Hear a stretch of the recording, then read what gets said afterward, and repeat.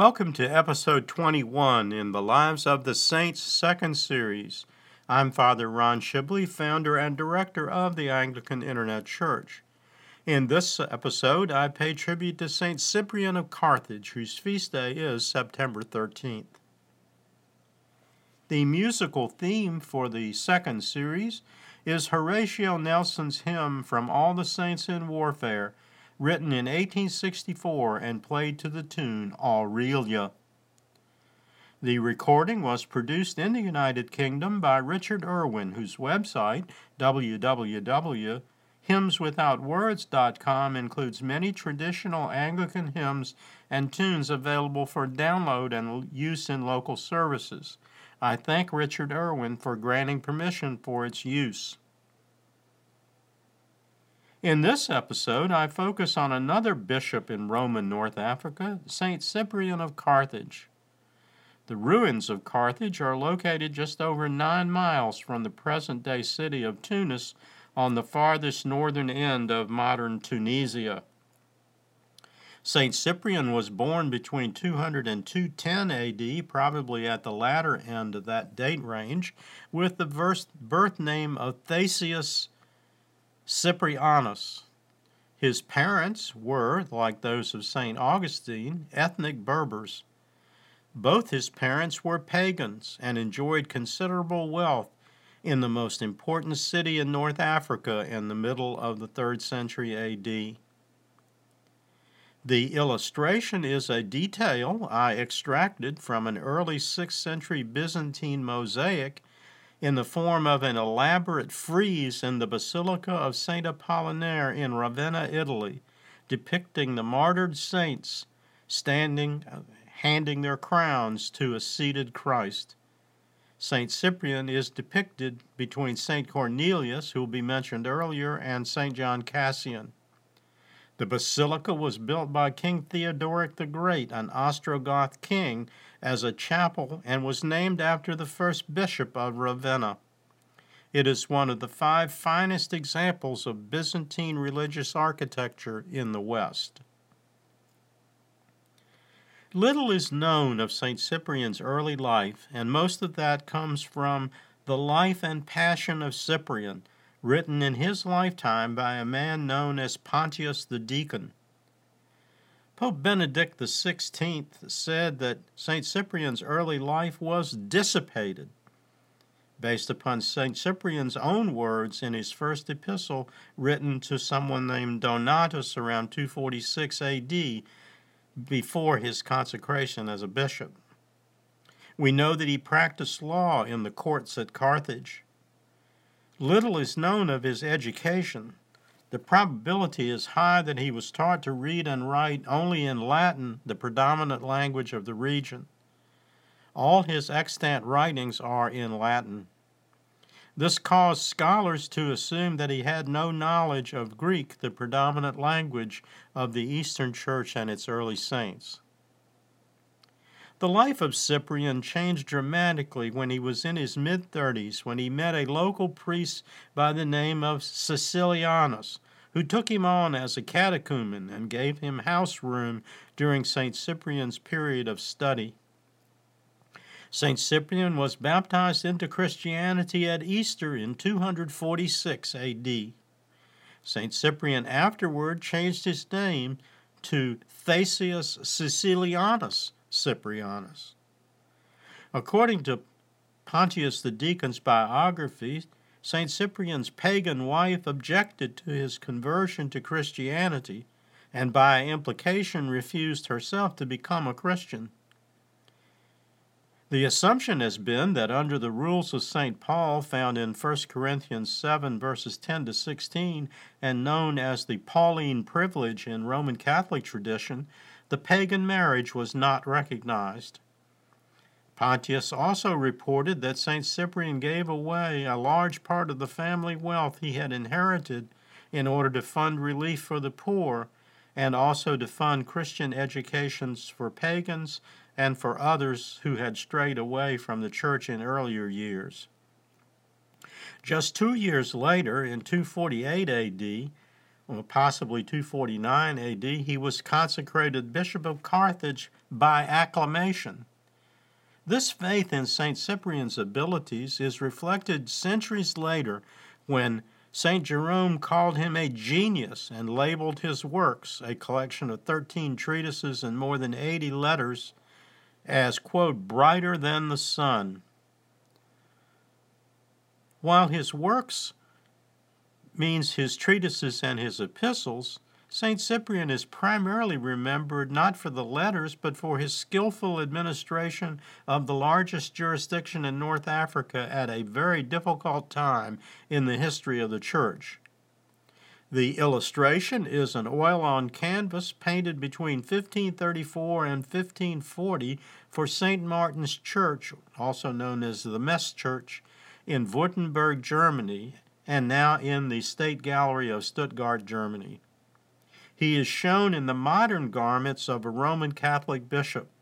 It is very unlikely that St. Cyprian himself ever wore such a garment and mitre. The middle of the 3rd century AD was characterized by extreme and aggressive religious persecution by the rapidly declining Roman Empire.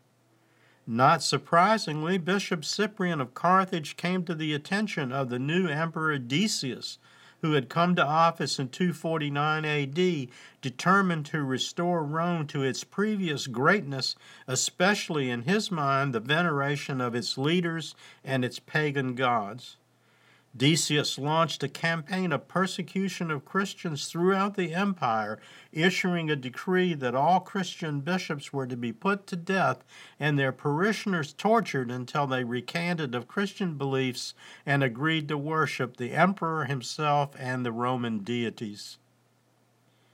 Decius's program of persecution is often called the first systematic, empire-wide persecution of Christianity. The first known death was the execution of Fabian, the Bishop of Rome, on January 20, 250 AD.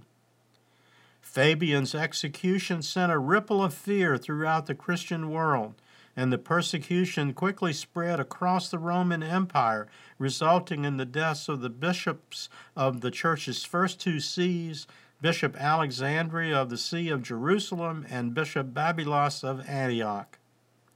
In North Africa, St. Cyprian and Bishop Dionysius of Alexandria went into hiding. Although they tried to manage parishes from exile by letters to deacons and parishioners, parishes soon began to dissolve, and many Christians recanted their beliefs or, if they had the means, paid fees to extortionists to provide false certificates of their recantation.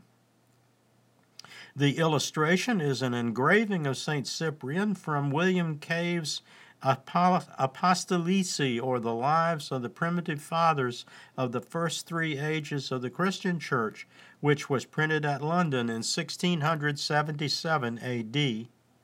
Father Cave was a chaplain to King James II.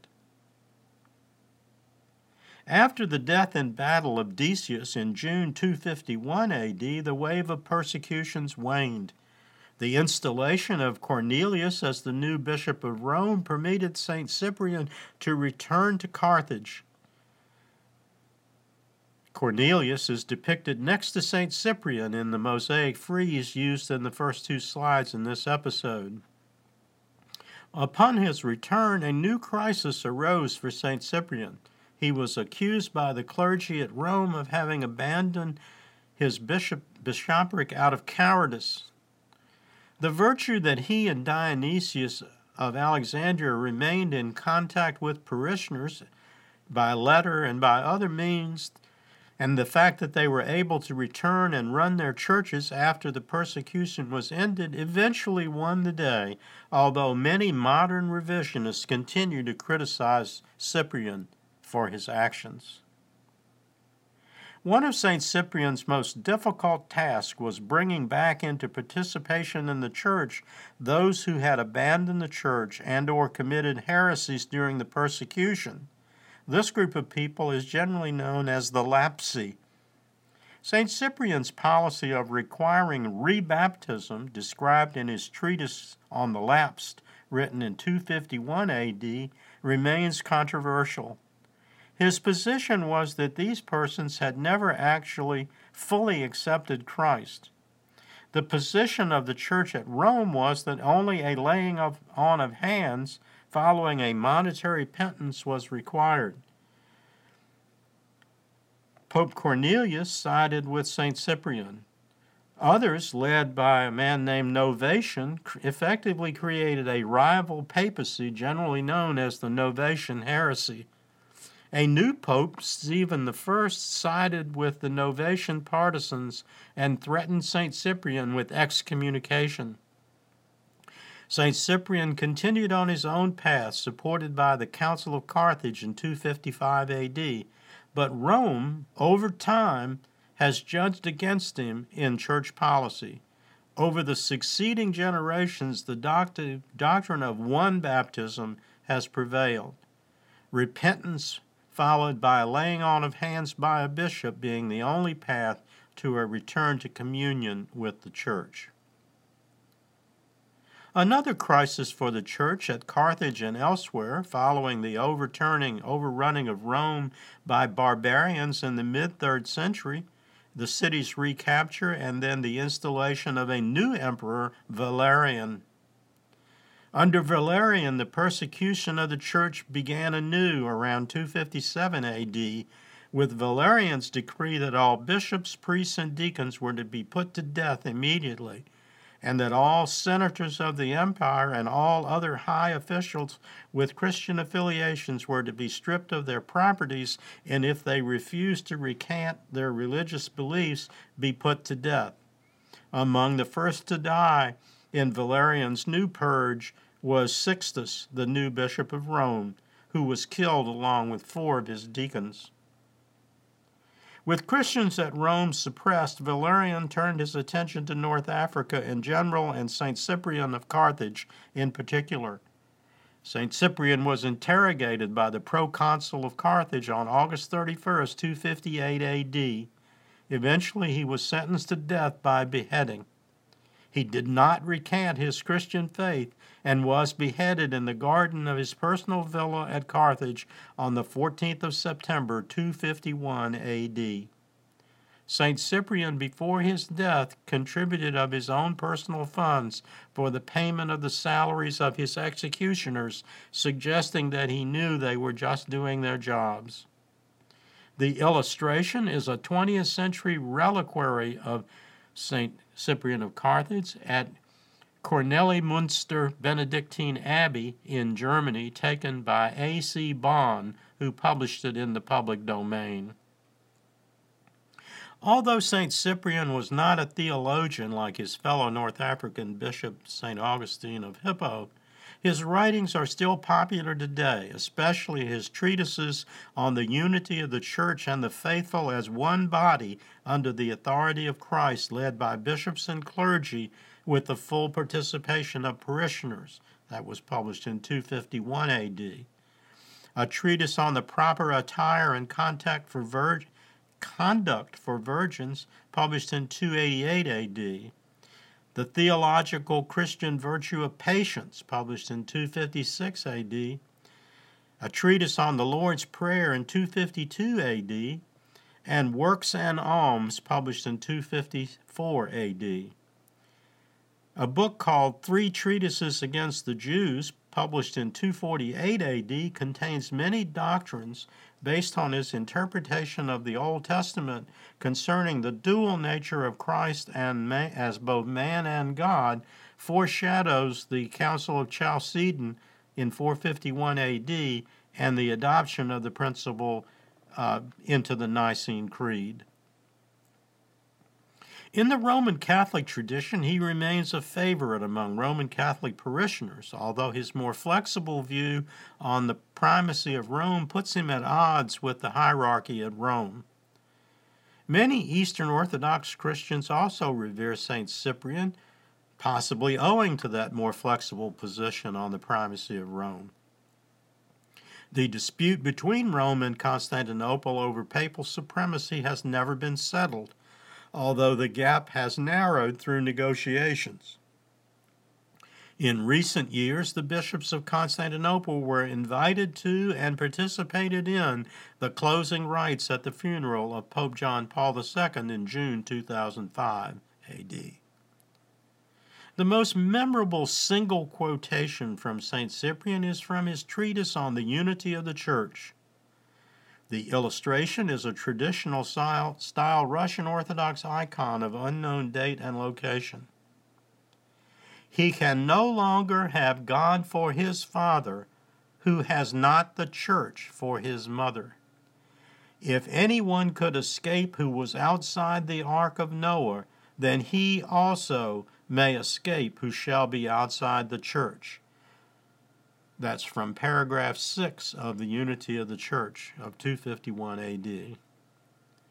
St. Cyprian of Carthage was fondly remembered in his home jurisdiction by the later construction of the Basilica of St. Cyprian of Carthage in the 4th century, constructed on the traditional site of his burial on the shores of the Mediterranean. The exact location is in dispute.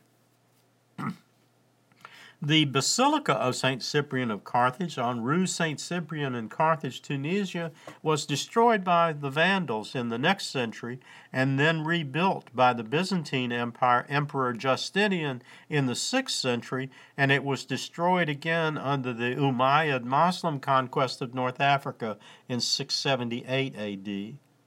The illustrations are an aerial photograph of the remains which were uncovered in Tunisia early in the 20th century, and an early 20th century cigarette card showing the columns surviving in the nave.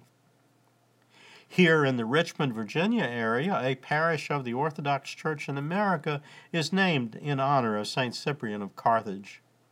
For more on the importance of the Christian Church in North Africa and Asia Minor before the 15th century, listen to or watch the video in the AIC Christian Education series, The War on Christianity. The video is available on the digital library page and the audio version available on the podcast archive page, again, both at www.anglicaninternetchurch.net.